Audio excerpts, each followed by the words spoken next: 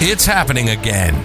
Welcome to Work Cookie, a CBOC podcast. As we broadcast around the world, get bite-sized morsels and tidbits from our industrial organizational psychologists, other experts, and the latest research on the workplace to boost your organization's effectiveness. Sign up now at cboc.com. That's SEBOC.com to engage with our community, gain a sense of belonging, access our other media, and get rapid advice from our experts at cboc.com.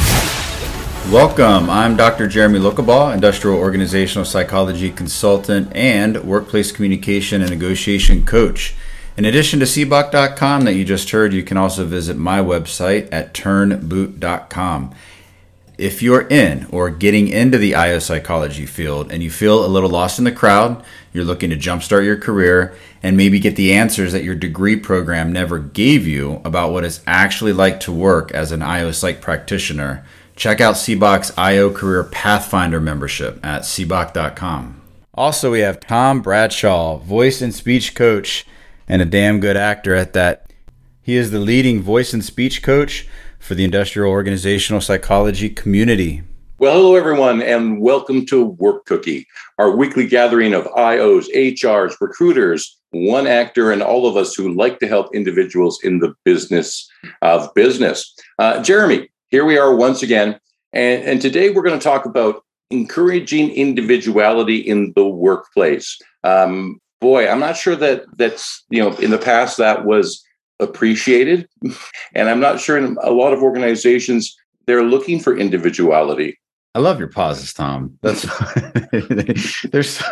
work so well. So I found, and I'll put this article up in the chat. The reason I can't do a screen share is I haven't been able to find it publicly available. I have it through a university, but it's a study. Let me up quick. The study is from 2019. Always nice. It's called Integrating Diversity at Different Levels, Multi-Level Human Capital, Social Capital, and Demographic Diversity, and their implications for team effectiveness. Authors Teshiva and Hillman.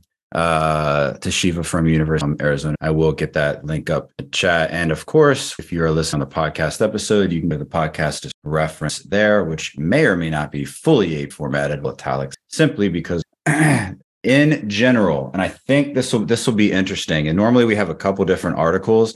This is a really good article to look at. There is a ton of information in the literature review. And for those of you who don't know, a literature review is the initial part of a scientific peer-reviewed study, of the write-up of the publication. And what that does, there's a couple reasons for that. A, it's to give whoever's reading the article, it's to give them a lot of background information. What have previous studies found? How are these things defined by different research? And then the researchers that are conducting their study will actually provide their definition or simply use someone else's definition of specific terms like social capital or demographic capital, personal range we'll talk about today. And it's chock full of information. And it also shows that the researchers are doing their homework to become experts in their own right on the topic before conducting the study, that they're actually showing, here's how our study addresses a gap in the current literature, in a gap in what we know on this topic. So on that note, I'll be reading and sharing a couple of things from this particular article. I'm not going to do the whole secondary citations, just know that they're in there. Again, this is audio for most people, so it might get a little choppy if I'm citing it, but just know there will be some secondary references that I'm citing. And I think what I'm planning on doing, of course, everything's negotiable when I do this, is listening to the comments from everyone here today. And I've went through and I've highlighted lots and lots of parts of this article. It's a 21-page article. And I also have a Word document that I have prepared with key points. So I'll be able to refer back to those key for questions that are asked, to add value to comments that are stated. So I will try my best to play that particular today.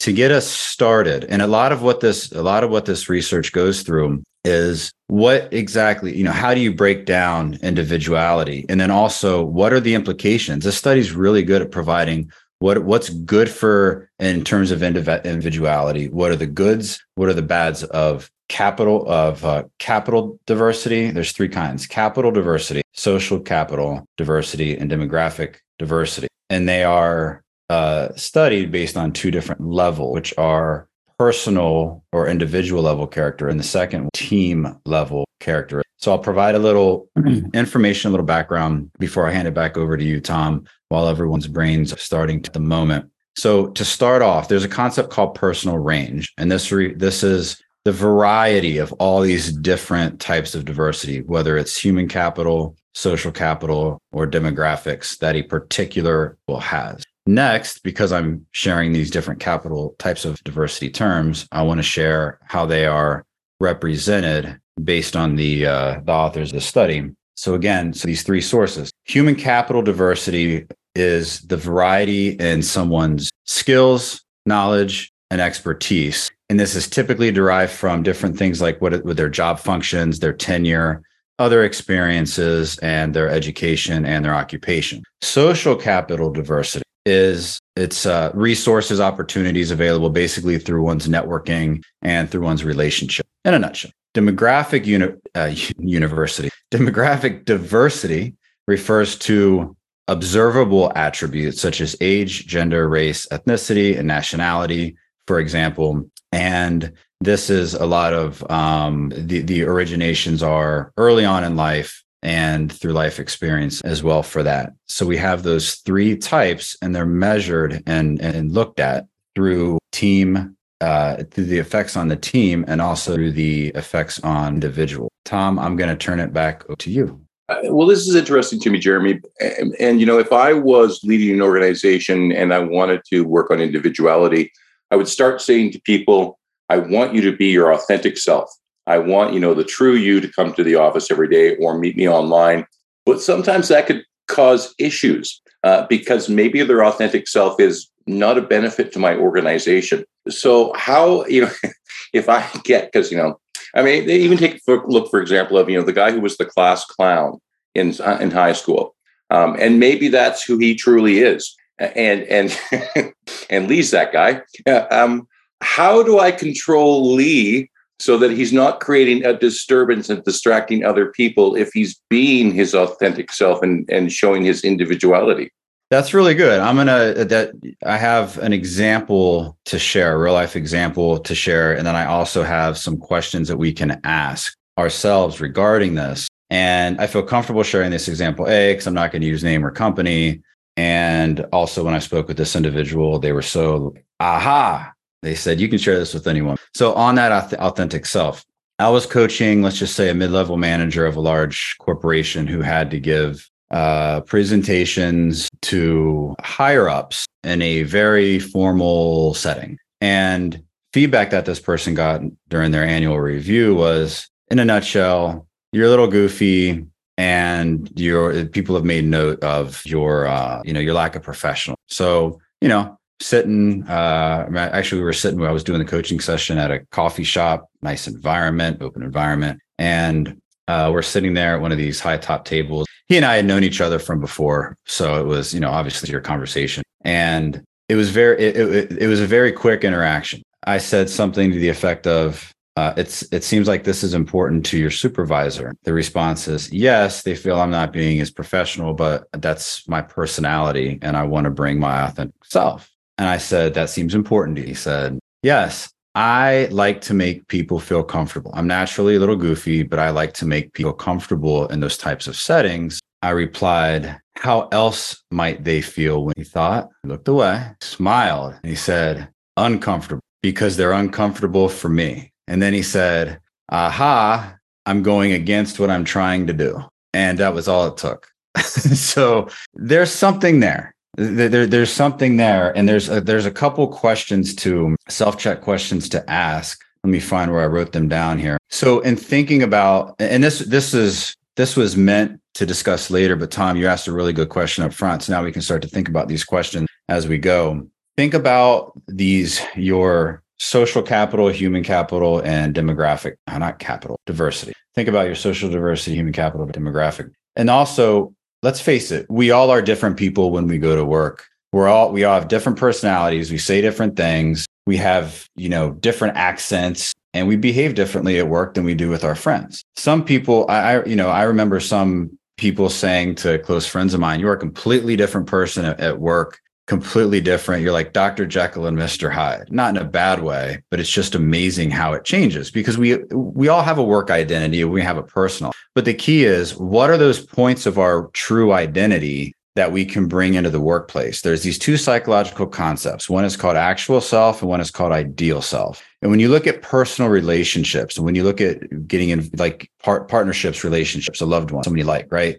The characteristics that, especially like consider living together, you have your actual self and then you have your ideal self, and you learn through that person's actual self. It actually starts to help us shape our ideal selves, because we start to learn, especially when we're close with someone, things that are acceptable, not acceptable, way out of whack. This quirk is a little stranger than I thought, or this is a very helpful part of me. This, I felt good because of this. So we start to get shaped towards our ideal self. And this is the same kind of thing that we can parallel into the work environment, because what is our ideal work environment?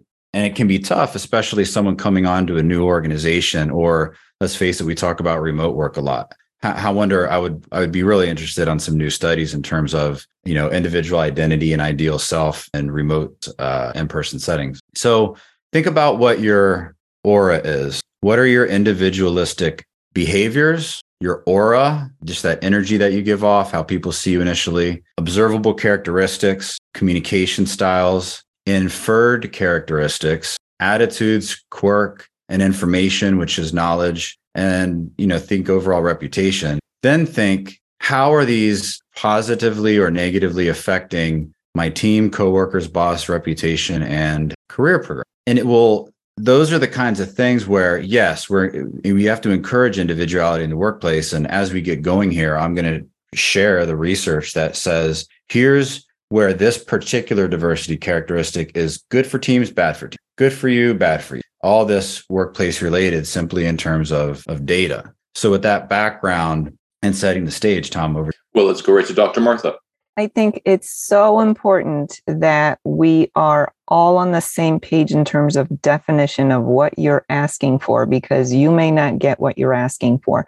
What does it mean for the employer when they encourage individuality versus how does the employee understand that? There has to be a very clear understanding, or you may get something that you later regret as an organization.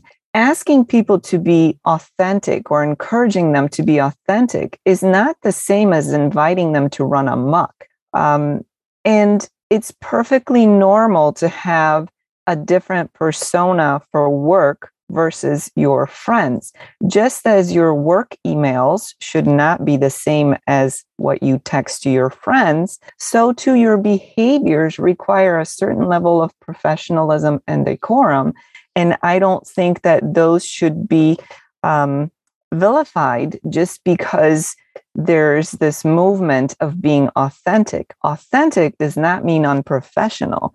I remember one organization that I worked with where they implemented Dress Down Friday, and it was a group of professionals, and it was kind of a fun thing to do, but it takes one person to ruin it for everyone. And that person came in, ripped up, dirty clothes, and they were interacting with the outside world. And that didn't work for the organization. So there was an assumption that everybody understands what dress down while still in a professional setting means, except for that one person did not seem to be on the same page. So it's so important that we communicate. These things are well defined and corrected as we go, because it is a learning curve for everybody involved. Yeah, I remember when Casual Friday started to become a thing, and senior executives who had been putting on a suit for 30 or 40 years really had a hard time transitioning to coming in with blue jeans. Dr. Ariana, let's go to you. Hi, everyone. Yeah, I definitely agree with what Dr. Martha said. And I kind of see it as, first, we have to set agreements for our teams and our organization around what those baselines are. You know, when we're talking about authenticity, we still need things like respect, and you can't use the term authenticity to be very rude and verbally abusive to your colleagues and then just be like, that's who I am. But on the flip side, I also think we need flexibility, autonomy, and freedom of expression in the workplace where we're not so constrained by the guardrails that we really are no longer bringing ourselves. I've also worked in professions where it did not feel like I was allowed to even bring 50% of my personality. Like it was kind of like, oh, senior consultants are like the law. You don't speak in meetings, and that really shuts you down. It makes you distrustful. It takes away your psychological safety, and you're no longer even bringing your full energy that you could contribute to the team. So with everything, it is this balance of both. And I think that if you're in a professional setting where you do have to be a bit more buttoned up, or you're constantly, facing customers or outside people, you maybe have to hold that professionalism a little bit higher more often. And in those cases, I would suggest that companies provide outlets. Let's say that 90% of your time, you have to be very professional, very on. Well, maybe 10% of the time, you could have internal meetings that allow you to let your hair down a little bit, like relax, get to know people on a more personal level, talk about personal things, such as, just life outside of work, not too crazy. And then that way it's like a little bit of both. And then the last thing I wanted to mention is person environment fit. I think there are certain times where one personality will not necessarily fit within a culture. And so I think we're going to see, as we move into the future of work, more emphasis on getting that person culture fit so that there's more alignment from the onset. I want to hold a meeting now where everyone has to speak in a funny accent, just to let the hair down a little bit. Linda Ann, let's go to you. One of the things that, this is an interesting topic. And again, I just can't diversify this from the responsibilities of managers, and how a manager interacts with those people individually and the tone that is set in that situation and the expectations that they set for each of the employees for each other. And the example I'll use for that is I remember working on a team and I had two team members who just were oil and water. They came from very different backgrounds. They just had different work styles. And, one would do her work and she was listening to soap operas and whatever. And that just didn't sit well with the other person. But she was getting her work done. She did it well. And so I spent a lot of time and it took a lot of effort to help create that environment where there was mutual respect developed because of the fact that I needed this diverse team. I needed that ability to have those different skill sets. And that's one of the things when we talk about diversity, the management task and the management skills that are required to manage a diverse team are exponentially higher than what has been going on previously, but the benefit is also exponentially better. Let me ask you this, Linda Ann, because I keep hearing this. It's the manager, it's the manager, it's the manager. As we move forward into the future of work, I'm sitting here going, you got to have some sympathy for the managers because as roles change and adapt, the manager role is like we're getting to the point now where let's just break it down and completely rebuild it because it seems like what we're going to be asking of our managers is changing so much. Is that what you're seeing? I've given this so much thought, Tom, and what I've come to realize is there hasn't been any management training for the most part for anybody except for maybe some very, very large organizations. Most regular size, 300, 500, 80 employees, there's no management training. And so we're starting from, in a lot of cases, the ground up. So it's just the fact that we do the management training now, and that's an expectation that managers should have as they're given responsibility for that. But it's a new world. We don't have to change the management training. We have to do the management training. Good point. Let's go to our class clown, Lee. I'm feeling attacked, Tom. But no, I read somewhere that we don't really truly grow up. We just learn how to act in public.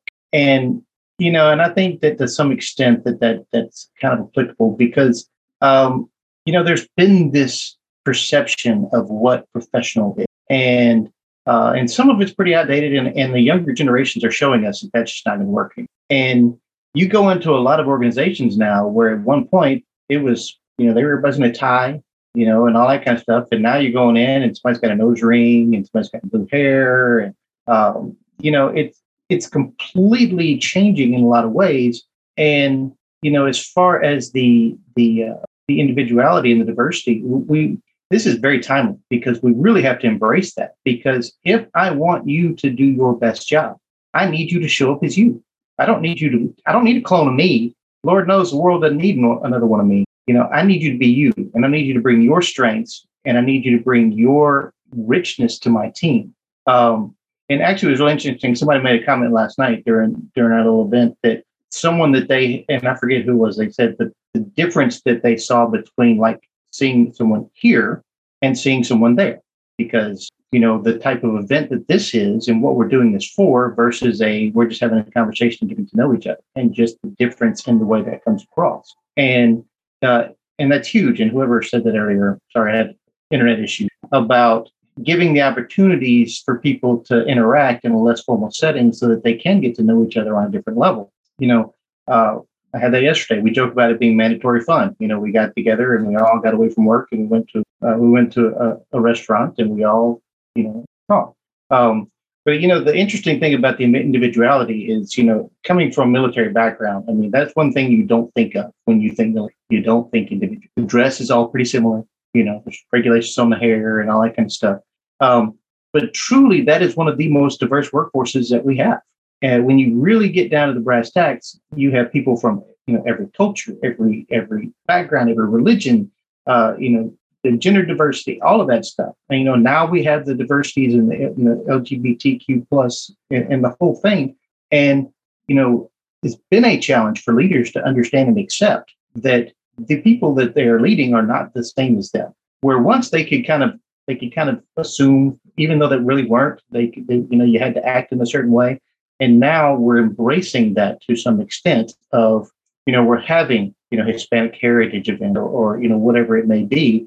And we're learning about the backgrounds of these people in ways that we didn't before. And we're learning about the richness of experience and knowledge that these people are bringing. And there's far more individuality than people on the outside think there is. When we're all standing in formation, everybody's standing in formation, you all look the same. But when you get into the work center, you figure out this guy's good at that guy's good at that, and you kind of split that out and you play to the strengths or you fail.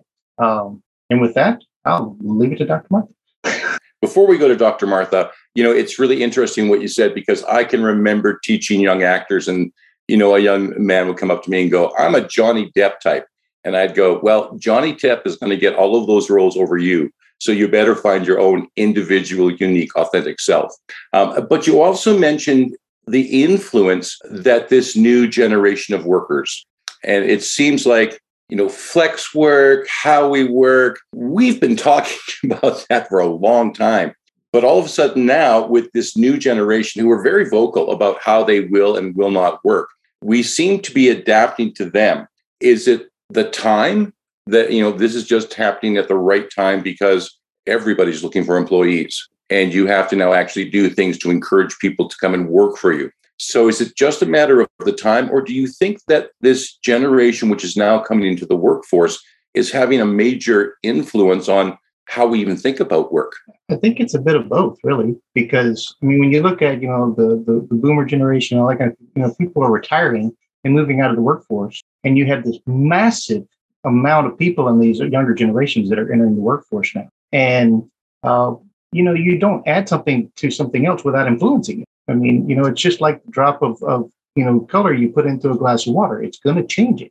And that's what we're having. And we're getting more and more and more of these people in. And with the younger generations, with this great resignation and everything, we're coming to a point where you can't hire somebody, expect them to toe the line and stay for 20 years because they're afraid to lose their job. Now I expect them to toe the line and they say, heck with you, I'm going to work somewhere else. And so we're kind of being forced in a way to change, because change often is done kicking and screaming. I mean, let's face it. And so I think the smart companies, the ones that will still be here, are the ones that are realizing the depth of the bench, as it were, and that, okay, so maybe I got to deal with some purple hair, but that person is smart. And I tell you, some of these things lately, some IO people, I've been talking to a lot of students and early career people, and it astounds me. I forget how smart people are sometimes but they're not afraid to show it. A lot of people, they try to, but these younger people are not afraid to tell me how smart they are. Not in a, hey, look at me, I'm smart, but just in the things that they come out with and the stuff that they're teaching in these programs now that weren't even a thing when I was in school. And I try to be open enough to listen, and I'm better for it. And those who don't, they're going to be the ones that their organizations are going to fail. And, my daughters are in that age group, and they teach me something new all the time. Dr. Martha, let's go to you. One of the things that Lee brought up, the idea that new employees coming in won't necessarily have any kind of desire to stay with an organization for 20 years, get that retirement party, and then live happily ever after. But, part of that reality is that organizations gave up their commitment to their employees long before employees wised up and said, if you're not going to be committed to me until I retire, there's no way I need to be committed to you. So that was part of that entire change. So there's, it's just another illustration of how many different factors come into play when we're looking at change. I remember a time when organizations would not allow for employees, especially employees who interacted with customers, to have any visible tattoos on them. So if you had tattoos on your arms, you better wear long sleeves and hope that your tattoos end at your wrist. Now, I don't think anybody even pays any attention to that. So look how things are shifting. One other thing that I wanted to comment on is Linda Ann brought up the importance of environment, right? And with environment, you can also think about culture. So we're asking or exploring the idea of asking people to be authentic, more authentic. But are we providing the environment as an organization to allow them to feel comfortable enough and safe enough to be authentic? Some people are more trusting than others. Some people are more reserved by nature. Some people have history where they've paid the price for being authentic and never again. So you really don't know what's going on with each individual person. On top of that, are you providing that environment, that culture?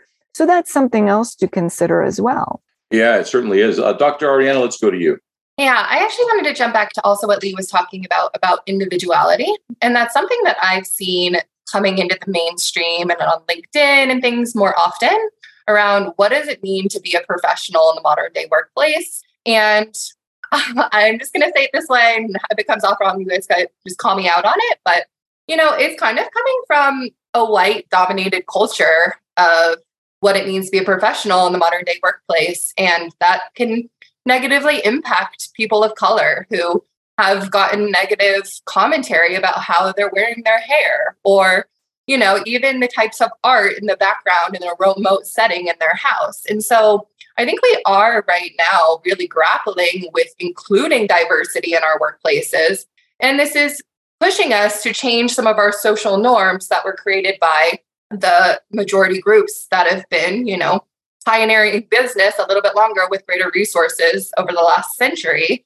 So I think that's also pushing it, and I think that includes, LGBTQ clothing expression, whether a woman chooses to wear predominantly traditional male clothing, things like this, where, it pushes people to look at their biases, to think about what it means to be professional versus not.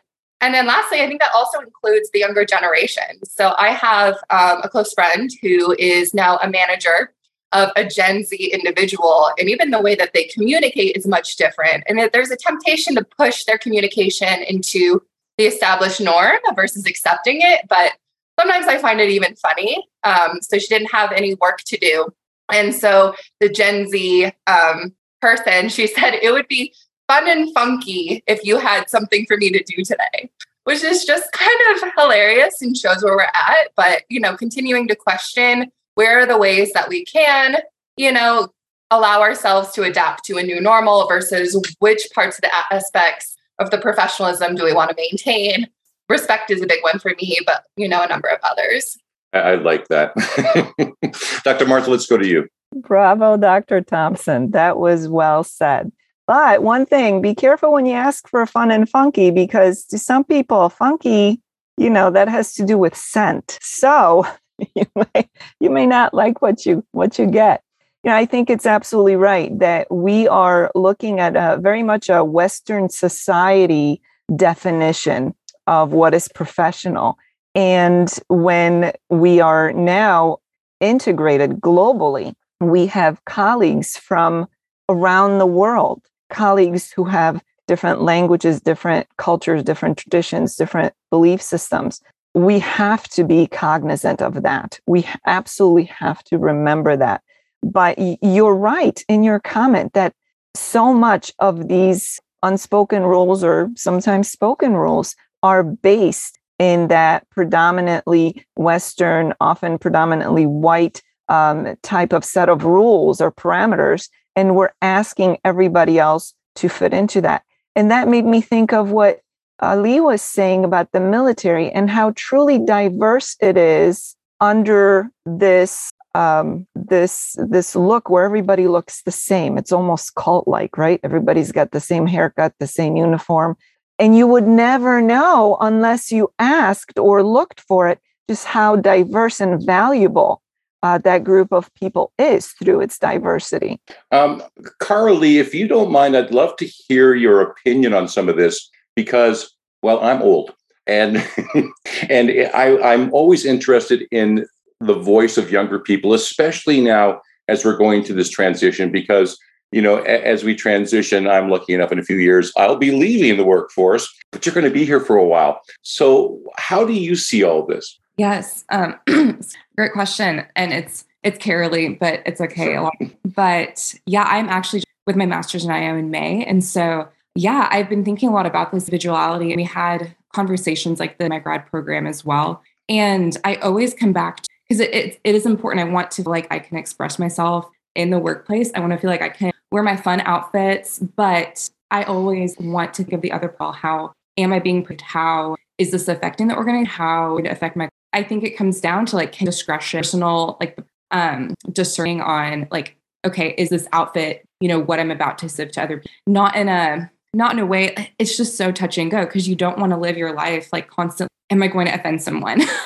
Or am I going to hurt someone else? But then you want to have that heart posture of, I want to join an organ, I want to but I also understand I have integral parts about myself that key assets to whatever organization that I join. And so those are kind of the thoughts that have been like going around my head as we have had this discussion today. But then also wondering from an organization standpoint, how can we select for that individuality that can be an asset to, but then also understanding like Linda Ann was earlier, that within the organization, understanding that diversity, but where you have diversity, you will have like that conflict and that, but that isn't bad either. And so I feel like I just brain dumped my thoughts, but it's currently, kind of what I've been discussing. Yeah, there's been a lot of chat online about, as we go to more of a global workforce, just the cultural issues that we're going to find, because, I don't think anyone really wants to, step on someone's cultural toes,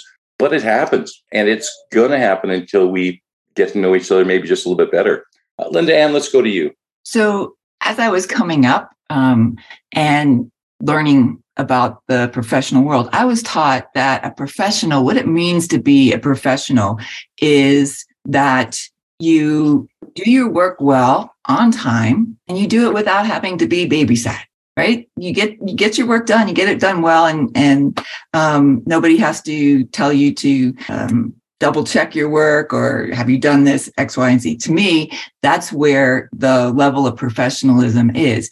And as far as, how your appearance and so forth, that was what I learned, was that if you're meeting the outside world, clients and so forth, that you match your clients so that they feel comfortable.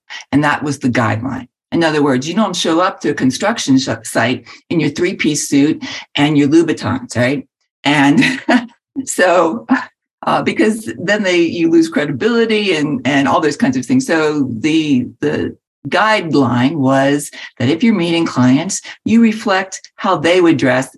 That helps them feel comfortable. And so they were very, what I learned coming up were very broad, but helpful guidelines. It kind of takes me back to when I was teaching in post-secondary, and we had a really great student union there, and they would organize activities. And I don't know, I'm going to assume that everyone knows what onesie pajamas are. They would have a day where students could dress up in their onesie pajamas and come to class, which was always a little bit like, I'm not sure how I feel about this. But, it really didn't affect the work, and everybody had a lot of fun. Dr. Martha, let's go to you. I think the bottom line here is what makes up a civilized society is having enough consideration both for those around you and for yourself.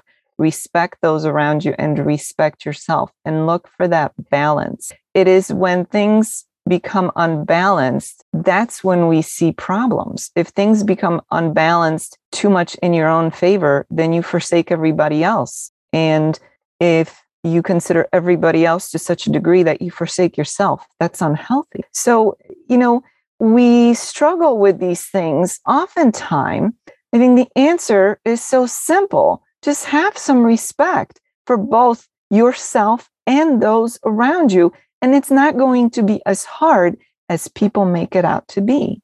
Although sometimes I feel that's a little bit like common sense. It's not very common. It's not very common or popular. Yeah.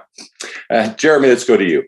This is a great discussion. I want to read something from this article, just some of the research findings, and then bounce off from that just to share a little more of this information. Overall, empirical evidence suggests that the relationship between diversity and team outcomes is complex. Well, we kind of knew that, but it's validating hearing it here. So again, we're also talking about these 3 types of diversity. Again, human capital, what were they?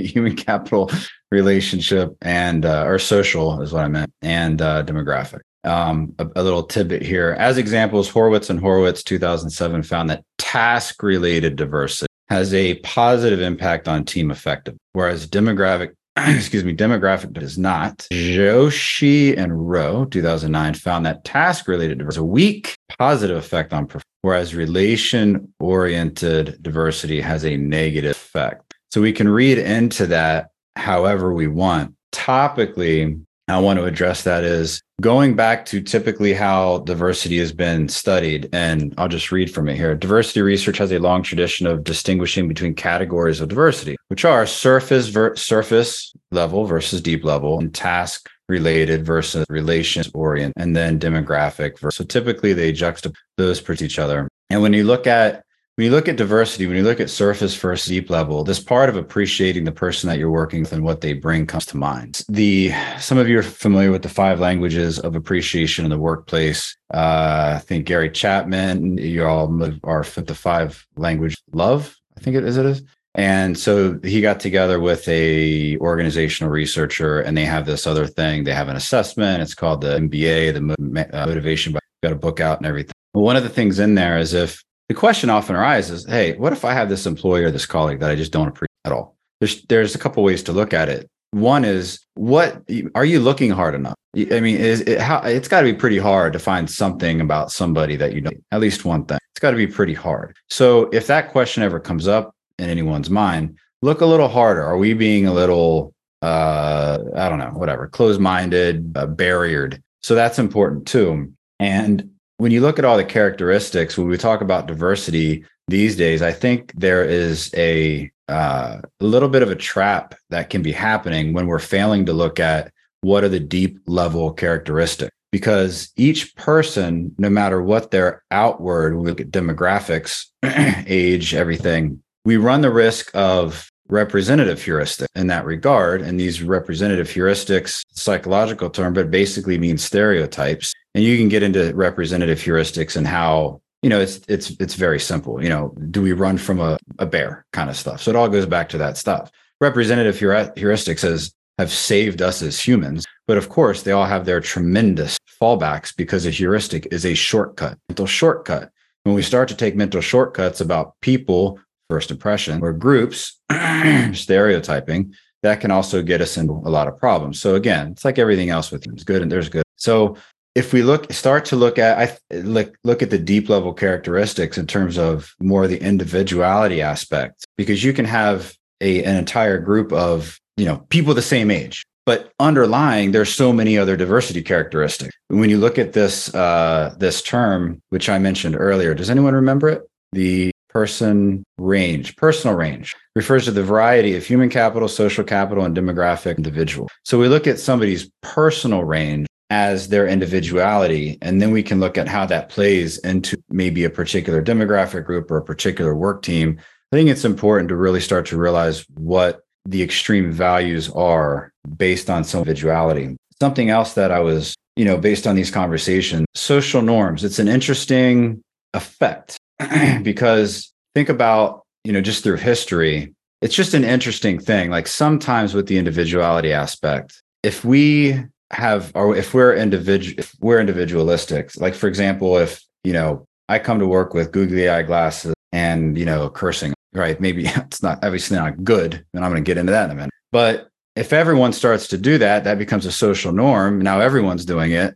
Now I just lost my individuality because now it's just something that everyone's doing. So we also have to be careful when we're looking at what are the things that make us special and how do we hold them near and dear to us? And how do we look at these questions that I asked in the beginning? What's your aura? What are your behaviors that make you unique? What are your thought process, your work preference? And how do you tie those in specifically to the stakeholders and the end goals too? Your boss, your peers, those kinds of things. So these are important things to look at.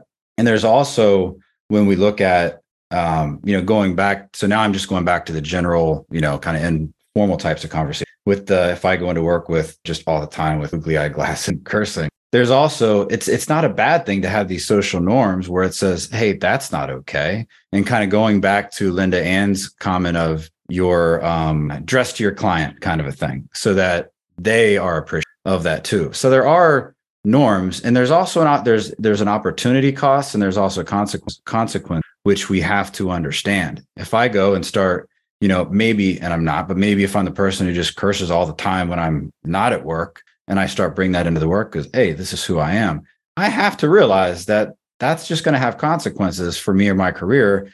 And then you're not going to sit here and do a whole cost benefit analysis, but it would do me good to say, wow, that's probably not good for my career, for the money I'm going to be making, and for the effect I have on other people, and for my personal brand. So these things are important. And again, that's why it's all complex. And that's why it's interesting to have these particular types of conversations, because they are important to have. And simply talking about it as we are and sprinkling in some research, I think is a really good way about it, because we all need clarity and we all want to get to, everyone wants to be in a better place tomorrow than they are today and feel good about them. So I believe this is a great start.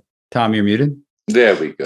With that, Jeremy, we've only got about 9 minutes left. So I want to come back to this, but do you want to tell us a little bit about what's going on with CBOC? Because the calendar seems to get busier and busier. Yes, there are a lot of things going on with CBOC. I'm going to have to, there's so many that I have to pull up the page real quick. So you can go to cboc.com/events and you can see all the different events. There are plenty of free public events. There are also, we're listening to our members. We're getting more and more reasons for engagement, for the networking, for the support. Next week, just to mention, our Thursday regular week scheduled event is how your managers can capitalize on the domino effect of employee appreciation. So that's regular for next week. For our members, we do have a CBOC member event, virtual online escape room. That is next, I want to say Monday. It's October 31st at 12 p.m. And Dr. Dustin leading that one. And she is going to have something. I'm very excited. We also have our regularly scheduled member momentum sessions, half hour every other week on a Tuesday. These are all up on the website. And we also have member Mind Trap game, where one Friday a month we play that. We do have next week, November 15th at 6:30 p.m., we have a joint IO Psychology Virtual Network, CBOC and IO Military Experts. That is open. All you have to have is an entrance, like IO And workshop, our next monthly workshop is 17th. That's a $10 ticket, the CBOC member and free, employee engagement, and a pretty workplace. And lastly, the Pathfinder peer group meetups are every third Friday, the next one 18th, led by 2 quick updates. We do have a calendar view now on the events page, so you can just calendar view, toggle between that. And if you haven't listened to the episode 103 of the Work Cookie podcast, so the one we're recording now is likely 5, I think. It's up now. It's me and Dr. Destiny just got together, and we're going to start doing these regularly. The IO show, we're just going to have very one-line type of topic, and we start out in different ways. You get to hear Dr. Destiny sing on an episode 103. She does. It's called The Jingle, and we hang out, we laugh, we talk about stuff, and IO, and then also Tom is working with his partner. How do we create really enhanced, starting next year, built out podcast? A lot of, and I don't want to. So go ahead. And I just wanted to mention I attended the networking event last night for IOs, and that was really good. And one of the great things I loved about it was there were some students who came in and joined the group, and for them to be able to ask, people who have been in the industry for 20 years questions was really great to see. Yes. It's Destiny does a great job with the breakout rooms. And Lee, you've got something to say about this. Oh, yeah. The one last night wasn't Destiny's. That's the one that the pop-ups I've been doing. Oh, that was yours. Okay. Forgive me. Yeah. And we do get a lot of students in early career, and it's great. Thanks to everybody who did show up last night. For those I missed, I had a work conflict, so I got in late. But we've been trying to do them every week or two. They've been very eye-opening and some cool conversations. And anyone can follow Lee Krausen on LinkedIn, and you can see his post for Occur. And also follow the CBOC company page, because we post a lot of events and a lot of different things there, even networking opportunities, some job opening. Be sure to follow the page there. Tom, over. We've just got about 4 minutes left. And one thing I wanted to throw, and we kind of touched on it a little bit earlier, but when we're looking at individuality and the cultural aspects, we're going to have a lot of holidays which people don't share. So, I celebrate Christmas, but a lot of people don't. I think we're having Diwali right now. And, I would love to go and celebrate that, but I don't have an opportunity. But how are we going to negotiate different cultural aspects like holidays? The rule of thumb that I use is say whatever holiday you celebrate. If you celebrate Christmas, then say Merry Christmas. I don't think anyone's offended if somebody who celebrates Hanukkah comes to me and says Happy Hanukkah. I would say Happy Hanukkah. That's the rule. So we'll put out some posts. We'll put out a Merry Christmas for CBOC, and it's just, again, it's all about celebrating. Everyone has different things they like, different beliefs. And it opens our perspective when people can say, hey, this is what I celebrate. And that also opens up conversations to learn more about those things. So that's my rule of thumb. Say what you celebrate. It makes it easy for everyone. Over to you, Tom. Well, and sometimes people don't seem to get to the point to realize that, if you've got a diverse workforce, you don't have to close down at Christmas time, because you're going to have employees who are going to be working. And so, you can actually allow everyone to celebrate their own holidays individually. And if you've got that diverse work crowd, you can go 365 days a year, which people really want to do. And with that, Jeremy, we're basically out of time. Any last thoughts? Looks like Linda Ann, a hand. Oh, yes. Linda Ann, let's go to you.